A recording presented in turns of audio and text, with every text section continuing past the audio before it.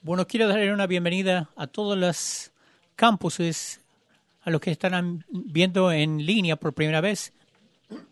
Escogieron un buen día porque estamos comenzando una nueva serie de mensajes y vamos a estar 4 semanas y se llama Hablemos de esto, y yo creo que Dios nos va a hablar y va a ayudar a mucha gente.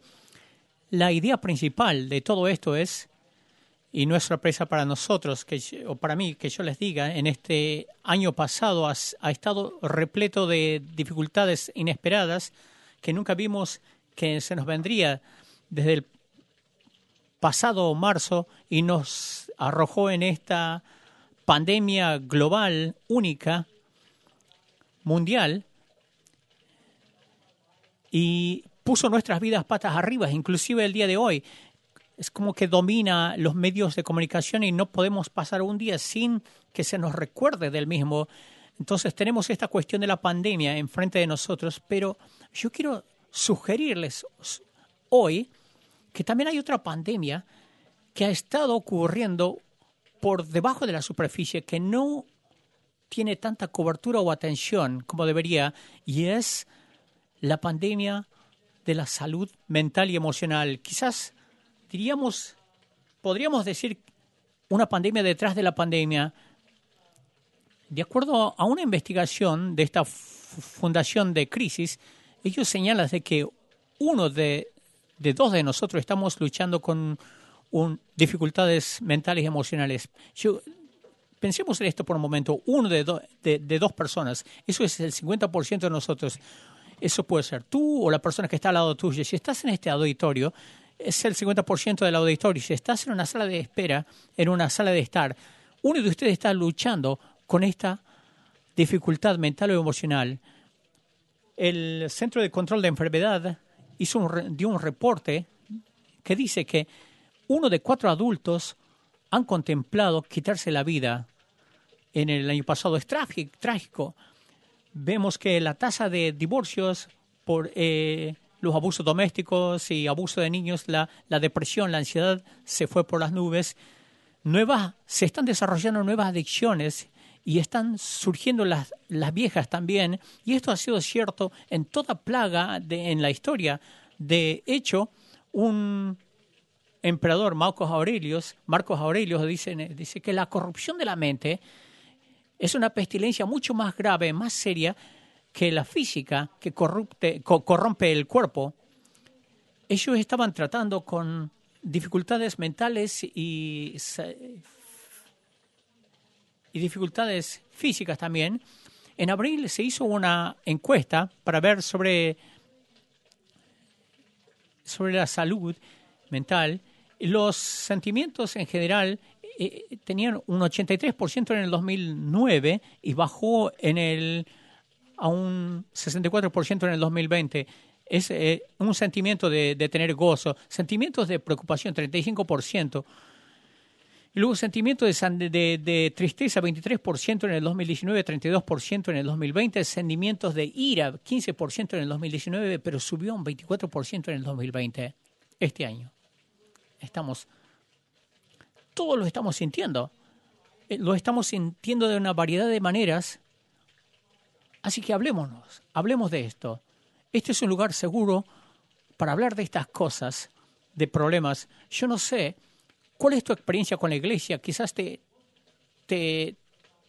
dijo que esto no era un lugar seguro para hablar sobre tus dificultades emocionales, físicas. O quizás tenías un seguidor de Cristo con buenas intenciones y te dijo que quizás debería guardártelo para ti mismo. A menudo nosotros con esta cuestión nos guardamos para nosotros mismos y no sabemos cómo lidiar. Sentimos que nosotros somos los únicos que lidiamos con esto. Cuando miramos a todo el mundo, desde el punto de externo, pareciera que la tienen todo en claro, todos se ven contentos. Pero luego estás en una etapa de pandemia donde nos dicen que tenemos que aislarnos y eso acentúa el problema. Pero yo quiero que sepan que este es un lugar seguro para que ustedes hablen de alguno de estos problemas. Porque miren a su alrededor, el 50% de nosotros estamos luchando con esto, si es que no es más. En el transcurso de estas 4 semanas próximas, yo les voy a animar de que nos acompañe, porque vamos a hablar sobre la adicción, la ansiedad, la depresión. Y hoy yo quiero hablar sobre la ira. Y estoy comenzando con la ira porque realmente yo creo que nuestra inhabilidad de procesar, de lidiar con la ira, esto alimenta la adicción, la ansiedad y la depresión. Y yo sé que muchos de ustedes están pensando, esto pareciera una serie bastante increíble. Me siento bajoneado, pero esto no va a ser un bajón. Quizás lo hablemos abiertamente, pero la palabra de Dios tiene mucho que decir sobre estos temas y cada semana en particular yo les voy a dar ayuda y esperanza de parte de la palabra de Dios. Quizás estás aquí y estás diciendo, yo no sé si yo creo en Dios, no sé si le voy a seguir a Jesús, a Cristo, no estoy seguro de lo que dice la Biblia, pero la palabra de Dios te puede dar ayuda, porque ahí comienza a veces el trayecto espiritual, que nos sirve y nos da esperanza. Entonces yo quiero darlo. Si usted está pasando por adicción, ansiedad, depresión, ira, hay esperanza y hay ayuda. Y quiero decirles que ustedes no son los únicos que están luchando con esto. Si voy a ser bien honesto, yo he luchado con cada una de estas cosas, aún en esta temporada en particular. Y esto es lo que yo creo que ha pasado. Esto es como una receta para exponer a la ira. Estamos luchando ahora con la salud pública, que luego esto guía hacia una tensión económica y luego nos dicen que tenemos que aislarnos. Tenemos la tensión social, la división política, que esto nos guía a una ansiedad paralizante y temor. Y esta es la receta perfecta para un enojo o una ira explosiva que sale de maneras que nos detiene en nuestra salud emocional y espiritual y pone distancia entre nosotros y nuestras relaciones y nos distancia en nuestra conexión con Dios. Así que déjenme ofrecerle esta definición de enojo para que todos estemos en la misma página. La ira es un sentimiento fuerte, es algo emocional, algo que sentimos, y es un sentimiento de molestia, disgusto y hostilidad. ¿Cuántos de nosotros hemos expresado disgusto o hostilidad hacia alguien en el último mes? A ver, sus manos. Sí, todos. ¿Cuántos de ustedes han sido recipientes del disgusto de alguien o la hostilidad de alguien en línea? Yo creo que a causa del aislamiento, porque estamos más en línea, yo creo que mucho de esta ira explosiva que causa un montón de ansiedad nos está sucediendo a muchos de nosotros en línea. Y yo creo que aquí es donde tenemos que comenzar. Lo primero que me gustaría mostrarles es que la ira en sí mismo, el enojo en sí mismo, no es una cosa mala. Es una cosa muy real y yo diría una emoción que ayuda. No es pecado enojarse, pero el enojo es como un fuego, es como el fuego. Dentro de cierto confinamiento es bueno, pero cuando lo sacas de ese confinamiento te va a incendiar la casa. Entonces tienes que tener cuidado de cómo tú procesas y cómo expresas tu enojo. Es una emoción bien real. Y si soy honesto con esto, si nosotros nos salimos de esto, lo ponemos en un modo destructivo. Y Jesús demostró ese enojo cuando entró al templo y habían vuelto este templo en un mercado. Jesús se enojó una vez cuando alguien le criticó a él por sanar a alguien en un sábado. El sábado fue hecho para mí, no el hombre no yo para el sábado. Y se enojaba por las injusticias de todas maneras. Y hay cosas que nos hacen enojar. Cuando vemos abusos, injusticias o racismo, la Biblia lo llama de esta manera una indignación justa. Efesios dice de que no dejes que la ira te controle a ti.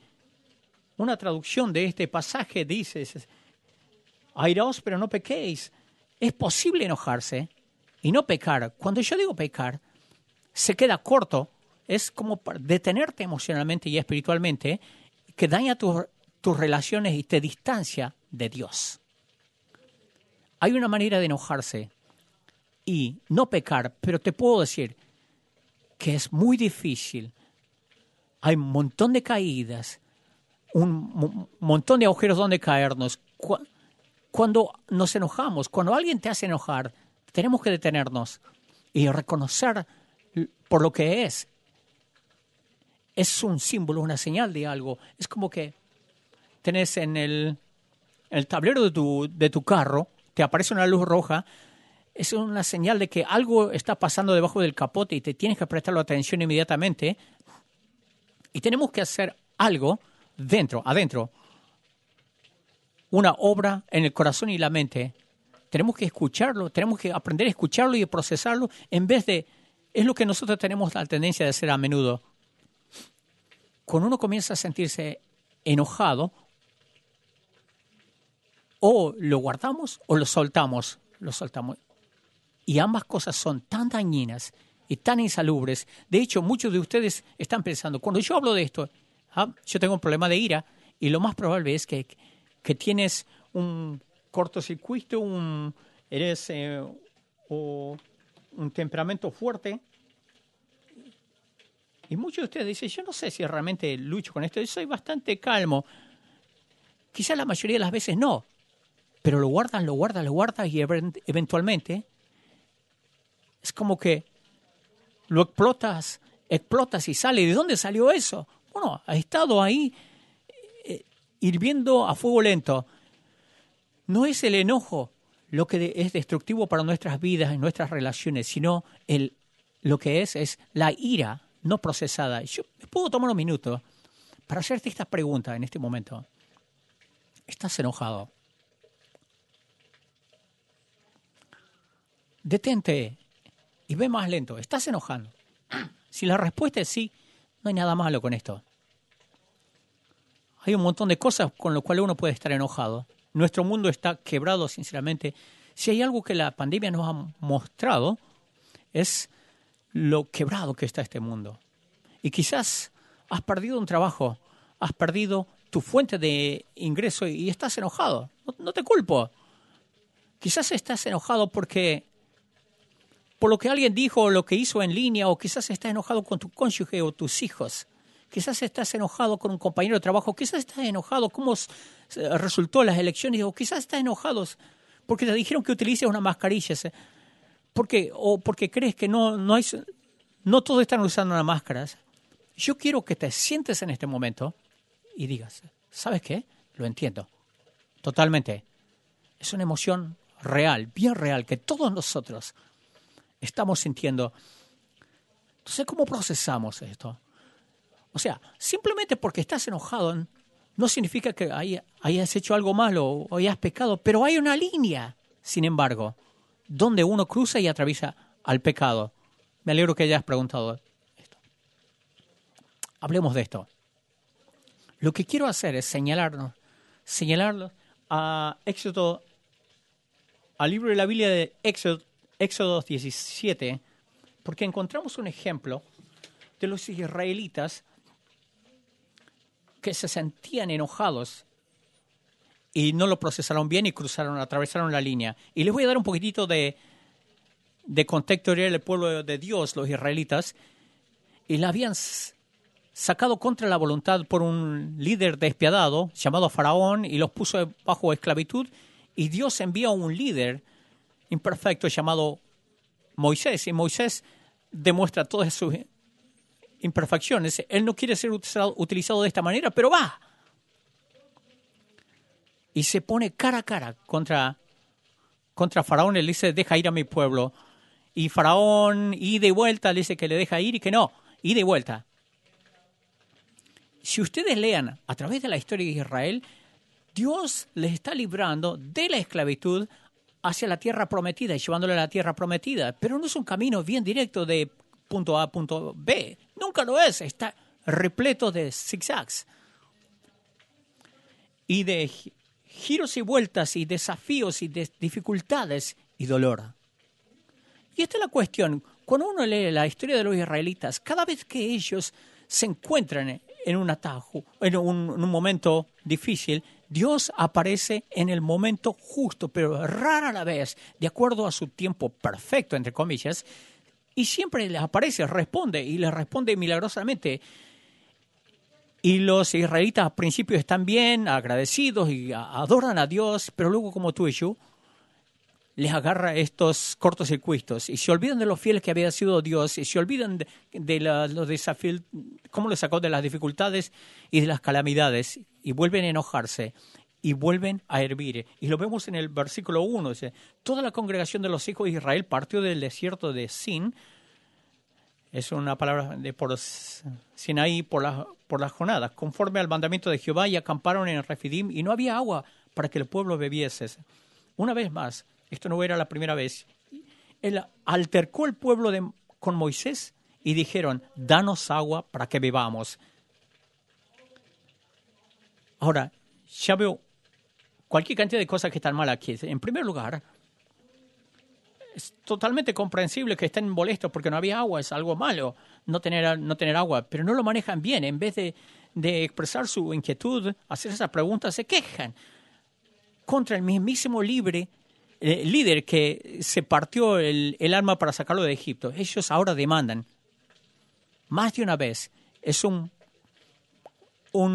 comportamiento patrón destructivo y que había puesto las garras sobre ellos.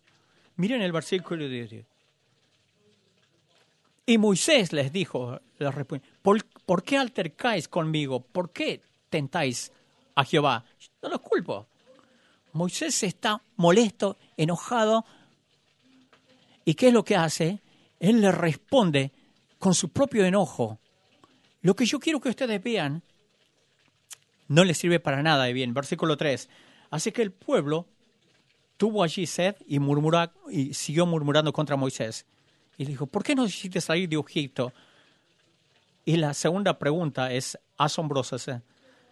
¿Estás tratando de matarnos de sed a nosotros, a nuestros hijos y a nuestros ganados?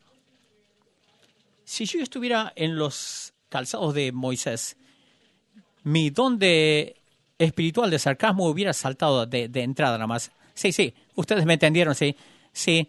Me arreglé el pellejo para sacarle de Egipto para traerlos hasta aquí y matarles de sed. ¿Saben lo que es esto? ¿Qué rayos? Esto es una charla bien pesimista. En el peor de los casos, esto es pura teoría conspirativa. Si lo escuchara de otras personas, ¿tú no vas a sacar de Egipto para traernos a hacer morir acá de sed? Y yo creo que el versículo 4 es el momento pivotal que desescaló que baja la tensión. Miren el versículo 4. Entonces clamó Moisés. Él no le gritó al pueblo. Moisés clamó a Jehová. Dice, ¿vieron esto? Cambió su enfoque y le dice, ¿qué haré con este pueblo? De acá a poco me apedrean. En vez de gritarles a ellos, en el versículo 4, porque eso no hubiera servido de nada, hubiera seguido escalando la situación, pero él cambia su enfoque a Dios. Ayúdame, Dios. Y miren en el versículo 5 cómo le responde Dios. Y Jehová dijo a Moisés, pasa delante del pueblo. Dice, tú pone el ejemplo, Moisés. Tú ponte delante del pueblo, así como nos golpeaste. Y toma también a tu mano, tu vara con la que golpeaste al río y vede. Esto es lo que le dice Dios a Moisés. Deja de reflejar la ira del pueblo israelita y sea un líder, no vayas solo. Podemos tomar esa misma palabra del Señor y recibirla en nuestras propias vidas. En este momento, en vez de reflexionar sobre el temor, sobre el enojo de nuestra cultura, sobre la ira de la cultura, especialmente para los que somos seguidores de Cristo, sea un líder. Ve contra la corriente. Elige vivir tu vida con postura, con convicción, en vez de inflamar la situación con nuestro propio temor y problemas de control. Cambia tu vista de la persona con la que te estás enojando hacia Dios. Sea un líder ahora más que nunca. Necesitamos líderes que no solamente reflejen la ira de la sociedad, sino sea una manifestación y amplifica la paz de Dios. Ahora, más que nunca, estoy convencido, el mundo está mirando cómo nosotros manejamos esta situación y vamos a hacer que Jesús sea más atractivo o menos atractivo en esto. Sea un líder. Dios dice, y yo me pararé delante de usted en la peña de Oré. Golpearás la peña y saldrán de ella aguas. Me encanta esto. Encuentra una fuente de agua. Ni siquiera dices, vete al río. No. Ve a una roca. ¿Quién va a una roca para sacar agua? Esto es como que Dios empieza a flexionar sus músculos. Mira lo que yo voy a hacer, lo que yo puedo hacer si tú solamente eres obediente a mí. Y salió agua de la roca. Y la gente va a poder beber ahí. Él golpeó la roca como le dijo Dios. Y salió agua de la roca. ¿Se pueden imaginar Moisés en este momento? Me paro ahí, no sé de esta. Aquí vamos. Me voy a parecer un tonto. Pero sale saltando toda esta agua. Y llamó Moisés el lugar Masa y Meriba por la rencida de los hijos con Israel, de Israel, y porque tentaron a Jehová diciendo, ¿está pues Jehová entre nosotros o no? ¿Se hicieron esta pregunta últimamente? Yo sí. Dios, ¿estás conmigo o no? ¿Dónde estás en medio de toda esta situación loca? ¿Qué podemos sacar del pasaje? ¿Cómo podemos aplicar esto a nuestras vidas? Yo creo que hay muchas cosas en este momento que comprensiblemente pueden sacar sentimientos de nuestras vidas. Y yo no estoy diciendo que la respuesta es soltarlo o guardarlo. Yo creo que, ¿qué es lo que tenemos que hacer? Creo que tenemos que procesarlo antes de expresarlo. Y cuando lo expresemos, tiene que ser constructivo en vez de destructivo. Queremos procesar nuestra ira de tal manera que no cause daño a nuestra relación, a nosotros mismos o nuestra relación con Dios. Les tengo que decir que los problemas de ira es algo que Dios me vive llevando a este lugar. Cuando parezco que ya empecé a manejar las cosas, empiezo una nueva etapa. Hay veces cuando mi ira quizás salga, y yo diría la mayoría de las veces, rara la vez tiene que ver con una serie específica de circunstancias en la que me encuentro. Tiene que ver con algo que está ocurriendo dentro de mi corazón. Y todo lo que está delante de mí simplemente es un producto de lo que surge. Y me recuerda de este trabajo que tengo que hacer en el interior. Hace unos años yo estuve de vacaciones. Había una sección en la playa donde uno puede llevar a la arena del mar para no... Llevamos a este lugar, a la orilla de la playa, y luego había a la orilla del camino una estación de servicios y yo tenía que poner aire en las llantas, en las ruedas del vehículo. Y no había mucho lugar. Solamente había un solo lugar de estacionamiento para poder acceder a ese lugar para inflar. Y había una camioneta que estaba delante de mí. Me estaciono, me paro justo detrás de este vehículo y salen estos dos hombres de la tienda de la estación de servicio en mi mente, y yo les voy a poner el nombre de Johnny y Billy Bob. Salen con corn dogs y algunas sodas. Entonces, se van a subir a su vehículo y se van. Pero no, se sientan en el capot y se ponen a comer el almuerzo que de comer. Ellos sabían que yo estaba detrás. Ellos sabían porque ni siquiera se dieron vuelta para mirarme. Bueno, no nos interesa. Y sabían el lugar, era el único lugar donde yo podía estacionarme porque ellos notaban que mis ruedas estaban bajas y yo comencé a echar humos. Y estaba empezando a perder la paciencia. Pero luego lo que desencadenó, hay un camión de entregas que se para bien detrás de mí para dejar algunos pedidos en la tienda. Pero yo no quería moverme porque iba a perder mi lugar. Entonces me pongo a esperar. Vamos, muévanse a los que están adelante. Vamos, avancen. Y el conductor del camión comienza a bocinearme. Porque ahora yo me enojo. Eso simplemente me desencadenó. No estoy orgulloso de esto, pero me bajo de la camioneta y Y comienzo a dirigirme hacia el conductor del camión. Y empiezo a abrir los brazos y digo, ¿y a dónde querés que vaya? Y luego me di cuenta que era un hombre más grande que yo. Así que me di vuelta y dije, así que piénsalo. Me volví a subir a la camioneta. Y yo estuve pensando, ¿sabes? Me hice escuchar. Y yo vi a mi hija de 8 años que estaba en lágrimas detrás. De repente me dice esta palabra que me penetró el corazón. Papi, no me gusta cuando te pones así. Y era como que el Espíritu Santo como que me volvió a tirar hacia atrás. ¿De dónde salió eso? No tenía nada que ver con Johnny o Billy Bob. No tenía nada que ver con el que hacía entregas atrás de mí. En realidad tenía que ver con la etapa, la temporada donde estaba viviendo yo, que había estrés y ansiedad. Y la había estado guardando y me salió de una manera inesperada. Y el daño residual lo tomaron mis hijos. Así es como funciona la ira explosiva. Cuando te sientes enojado, tienes que pararte ahí, detenerte. ¿Qué está pasando en la superficie? Ustedes quizás vieron este témpano que sale en la superficie. Un témpano. Vemos lo que está arriba de la superficie de las aguas, pero hay muchísimo más que ver debajo de la superficie. Lo que pasa sobre la superficie, por lo general, es lo que dejamos que la otra gente vea.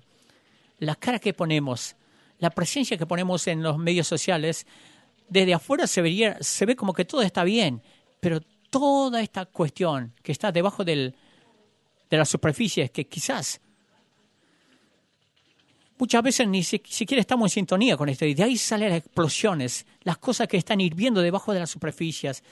Si realmente vamos a controlar nuestra ira, tenemos que tratar con lo que está adentro. Muchas veces lo hacemos a través de consejería, de conversaciones. Esto es lo que decía el salmista cuando dice, tú, Señor, has examinado mi corazón y conoces todo dentro de mí. Cuando vamos a exponer la ira, ahí tenemos que comenzar. Tenemos que ponernos delante de Dios y decir, examina mi corazón. ¿Qué es lo que está pasando debajo de la superficie que yo tengo que procesar? Hace no mucho tiempo había un estudio en la Universidad Cornell y no sé si había una tendencia de estas personas, de los directores ejecutivos. Había algo, no sé si tenía que ver con su nivel de inteligencia. Lo que descubrieron que los directores ejecutivos tenían más en común, tenían una gran una conciencia, autoconciencia, que significa conocimiento consciente del carácter de uno, sentimientos, motivos y deseos. Uno sabe lo que es estar en el otro lado de uno. Cuando uno tiene autoconciencia, uno sabe cómo hacer sentir a la otra gente. Y cada vez que no tenemos mucha autoconciencia, fácilmente podemos caer en el pozo de la ira explosiva. Y uno tiene que tratar mucho lo que está debajo del capot. El resultado es constante queja, hacer reclamos, discusiones divisivas, cinicismo, teorías conspirativas, pesimismo. Y en el peor de los casos, alguien se identifica con esto. Dice, ¿por qué nos sacaste de Egipto? Con el versículo 3. ¿Para matarnos de sed acá en el desierto? ¿Saben qué es esa pregunta? Es el resultado directo de lo que se llama el secuestro de la amígdala. El secuestro de la amígdala se refiere a una respuesta emocional personal que es inmediata, no tenemos tiempo para procesarla, es abrumadora y fuera de medida con el estímulo real, porque ha desencadenado una amenaza emocional mucho más significativa. En otras palabras, es una reacción, una sobrereacción, y no nos tomamos el tiempo para procesarlo de cómo está saliendo esto. ¿Se acuerdan? En los últimos 10 meses hemos estado en una serie de circunstancias que ha sido el resultado para un secuestro de la amígdala, ya sea en línea, ira en el tráfico, decirle algo a alguien que vive bajo tu mismo techo y algo que te hizo empezar todo esto y te desencadenó. Cuando explotas, ¿qué es lo que está pasando? La ira destructiva, explosiva, es una forma de tomar el control cuando uno siente que no tiene control, de agarrarse del control. Estamos en una pandemia. Siento que no tengo nada de control. Estamos en una caída económica. Siento que no tengo control. Tenemos toda esta división política. No siento que tengo nada de control. No siento que tengo voz. Cuando empezamos a temer y sentimos que no tenemos control, ese es el desencadenante de una ira explosiva. Pedro, ustedes ven cómo culmina en el jardín de Getsemaní la noche que le arrestan a Jesús antes de su crucifixión. Pedro tenía todo su mundo patas arriba. ¿Saben por qué? Porque Pedro vivía pensando, no importa cuántas veces Jesús le había dicho, él pensaba que Jesús estaba acá para guiarlos a este terreno, este reino terrenal. Y dice, yo voy a tener acá el asiento, los primeros asientos en el reino de Jesús y va a ser fabuloso. Y de repente, en cuestión de un momento, las expectativas de Pedro se desmoronan porque ahora los soldados vienen para arrestar a Jesús. Y Pedro dice, no, yo voy a dejar mi vida acá. Y Pedro no podía entenderlo, concebirlo en su mente. Tenía miedo y sentía que no tenía control. Entonces, ¿qué es lo que hace? ¿Se acuerdan de esta escena? Literalmente, no figurativamente, saca su espada y le corta la oreja de uno de los soldados romanos que se llamaba Marcos. ¿Qué hace eso? Ataca a Pedro acá en ira. ¿Y qué es lo que hace Jesús? Jesús no se da vuelta. Oh, por Dios, ¿qué hiciste? Fenomenal, chóquela acá. No. Jesús menea la cabeza y dice, Pedro, se agacha, agarra la oreja de Marcos y se la vuelve a pegar en la cabeza, así como un bloque de Lego. Y deshace la ira explosiva que acaba de demostrar Pedro y le sorprende a todo el mundo. ¿Quieren saber? Jesús, sin decir ni una palabra, le dice, Pedro, ¿podés soltar ese deseo de control y dejarlo a aquel que está en control? Así que hoy hay muchas cosas que nos pueden hacer sentir enojados, pero yo te quiero animar que practiques el Salmo 139. Cuando te comienzas a sentir enojado, detente por un momento y le dice, examina mi corazón de lo que está pasando debajo de la superficie. Esta es una oportunidad. En vez de querer tomar el control, suelta ese control a aquel que sí está en control. Pero yo quiero darte algunas cosas, algunas ayudas prácticas a medida que concluimos con esto. Si están tomando notas, lo primero es, creo que esto nos va a ayudar a desmantelar esta ira explosiva. ¿Sí? No pongas un comentario, sino ten una conversación. Los comentarios no nos llevan a ningún lugar. Las conversaciones sí realmente ayudan a hacer un puente en esta brecha. Yo no sé cuántas veces, no sé si ustedes no notaron, que nos decimos cosas a través de un teclado, de una computadora o de un teléfono. Ocasionalmente, si alguien me pone un comentario o me manda un mensajito que es muy desconsiderado, con mala onda, y yo tengo un número de teléfono, ocasionalmente yo les llamo. Sin lugar a duda, cada vez que he hecho esto, el tono cambia y tenemos una buena conversación. Y esto cambia toda la dinámica. Te puedo decir, si tú lees algo en línea de alguien que puso algo y tú no les conoces, sigue avanzando. Si tú les conoces y realmente tienes un problema con esto, comunícate con él, mándale un mensaje personal. Dice, me gustaría entender cuál es tu punto. Podemos tomarnos un café y tener una conversación en vez de largar estas granadas explosivas con comentarios, porque no sirve para nada. Nos pone más en una trinchera y pone más murallas. En Proverbios 14 dice que el que tarda en airarse es grande de entendimiento, más el que es impaciente de espíritu enaltece la necedad. Esta es la segunda cosa práctica. Escoge responder en vez de reaccionar, que esto va a cambiar mucho. Y yo estoy convencido de que si podemos aplicar estos pasos simples va a eliminar el 99% de la ira destructiva. Yo sé que esto es cierto para mí. Si yo me enojo por algo, yo simplemente tengo que seguir la regla de las 24 horas, en no decir nada durante 24 horas. Dejar que mis emociones se calmen. Déjame orar, dormir bien en la noche. Déjame comunicarme con 2 o 3 personas que tienen mucha sabiduría y les voy a pedir la sabiduría y sus opiniones sobre esto, en vez de responder en base a mis emociones subjetivas. Y esto cambia todo, la manera que yo respondo. En Proverbios 15:1 dice, la blanda respuesta quita la ira, pero la palabra áspera hace subir el furor. La tercera cosa es negarte a hacer el estereotipo de las personas a la distancia.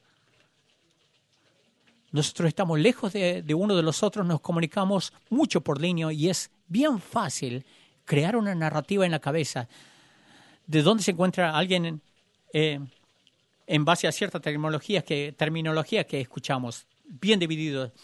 Si alguien habla del racismo, bueno, tiene que ser de izquierda. Si habla de los no nacidos, bueno, debe ser de derecha. Tenemos que reabrir la economía, tiene que ser de derecha. No, tenemos que mantenernos en confinamiento para preservar la vida, tiene que ser de izquierda. Tenemos que usar mascarilla de derecha o de izquierda y quítese las mascarillas de derechas. Vacúnate de izquierda. No, nunca me voy a vacunar de derecha. Y creamos esta división que llega al cuerpo de Cristo. Y más que nunca tenemos que parar de gritarnos mutuamente y empezar a clamar a Dios.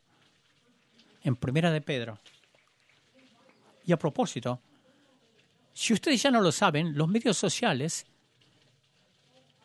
hacen presa de esto. Se llama algoritmo y ellos acentúan la cámara de eco, lo que significa, ellos te miran a quién sigues y tratan de adivinar cuáles son tus opiniones políticas o tus convicciones y ahí te guían.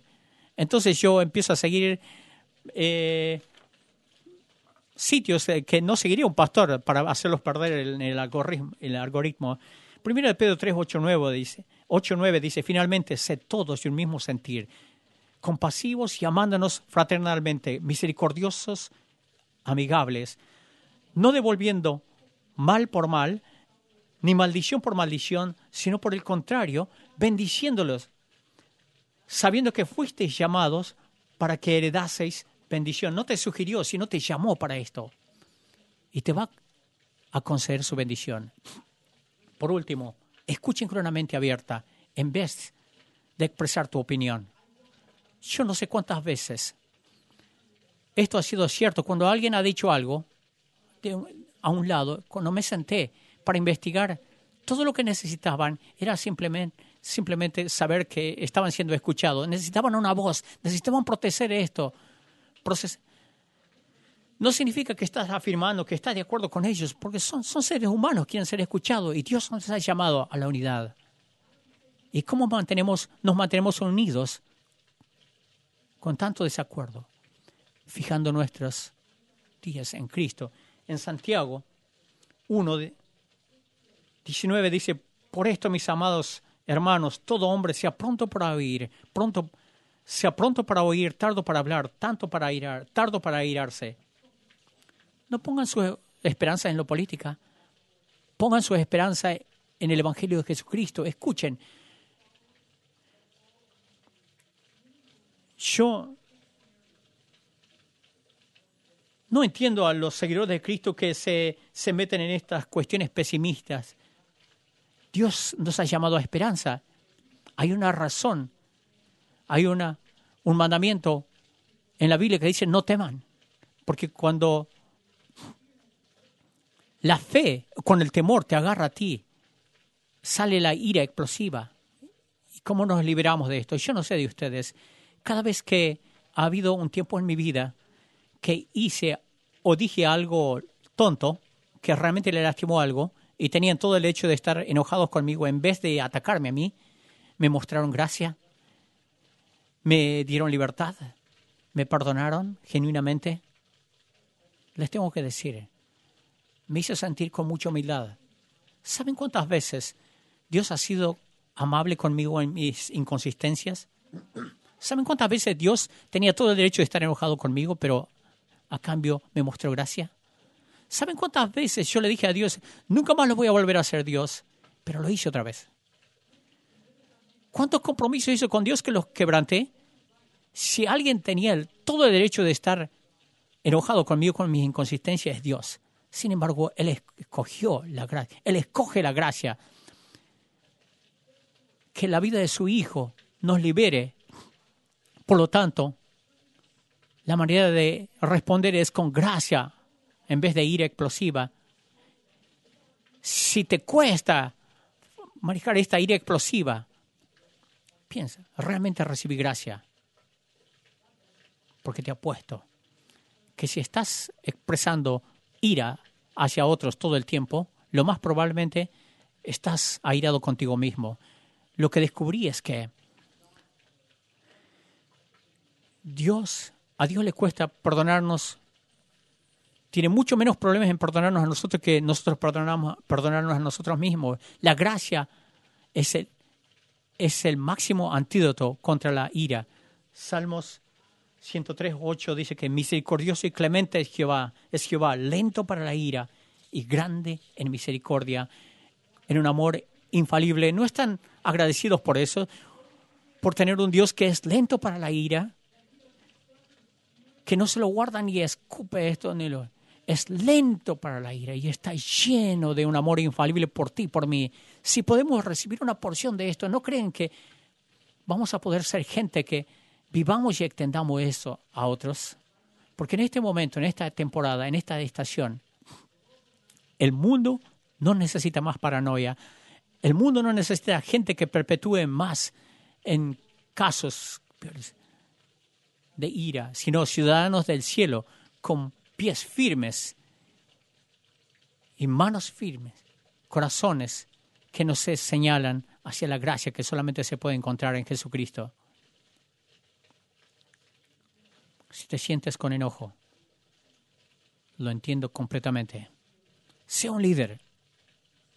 Recibe la gracia que está disponible para ti, para que tú puedas perpetuar esa gracia en medio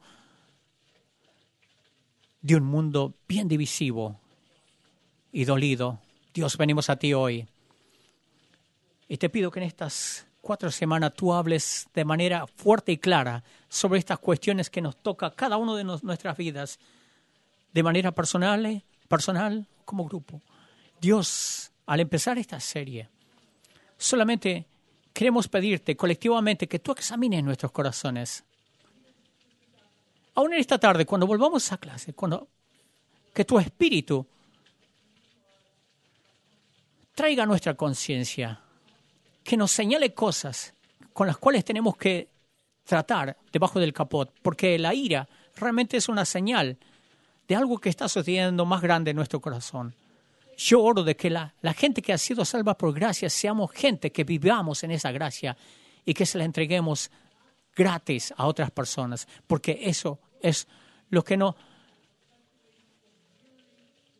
divide. El mundo no necesita ver esto, no necesita ver esta división que ocurre afuera, sino vernos como ciudadanos del cielo, que seamos líderes y que demostremos la manera, cómo funciona la gracia. Porque tanto como amamos esta nación, no es nuestro destino final, sino que somos ciudadanos del cielo. Y hoy te pedimos en el nombre de Jesús. Amén.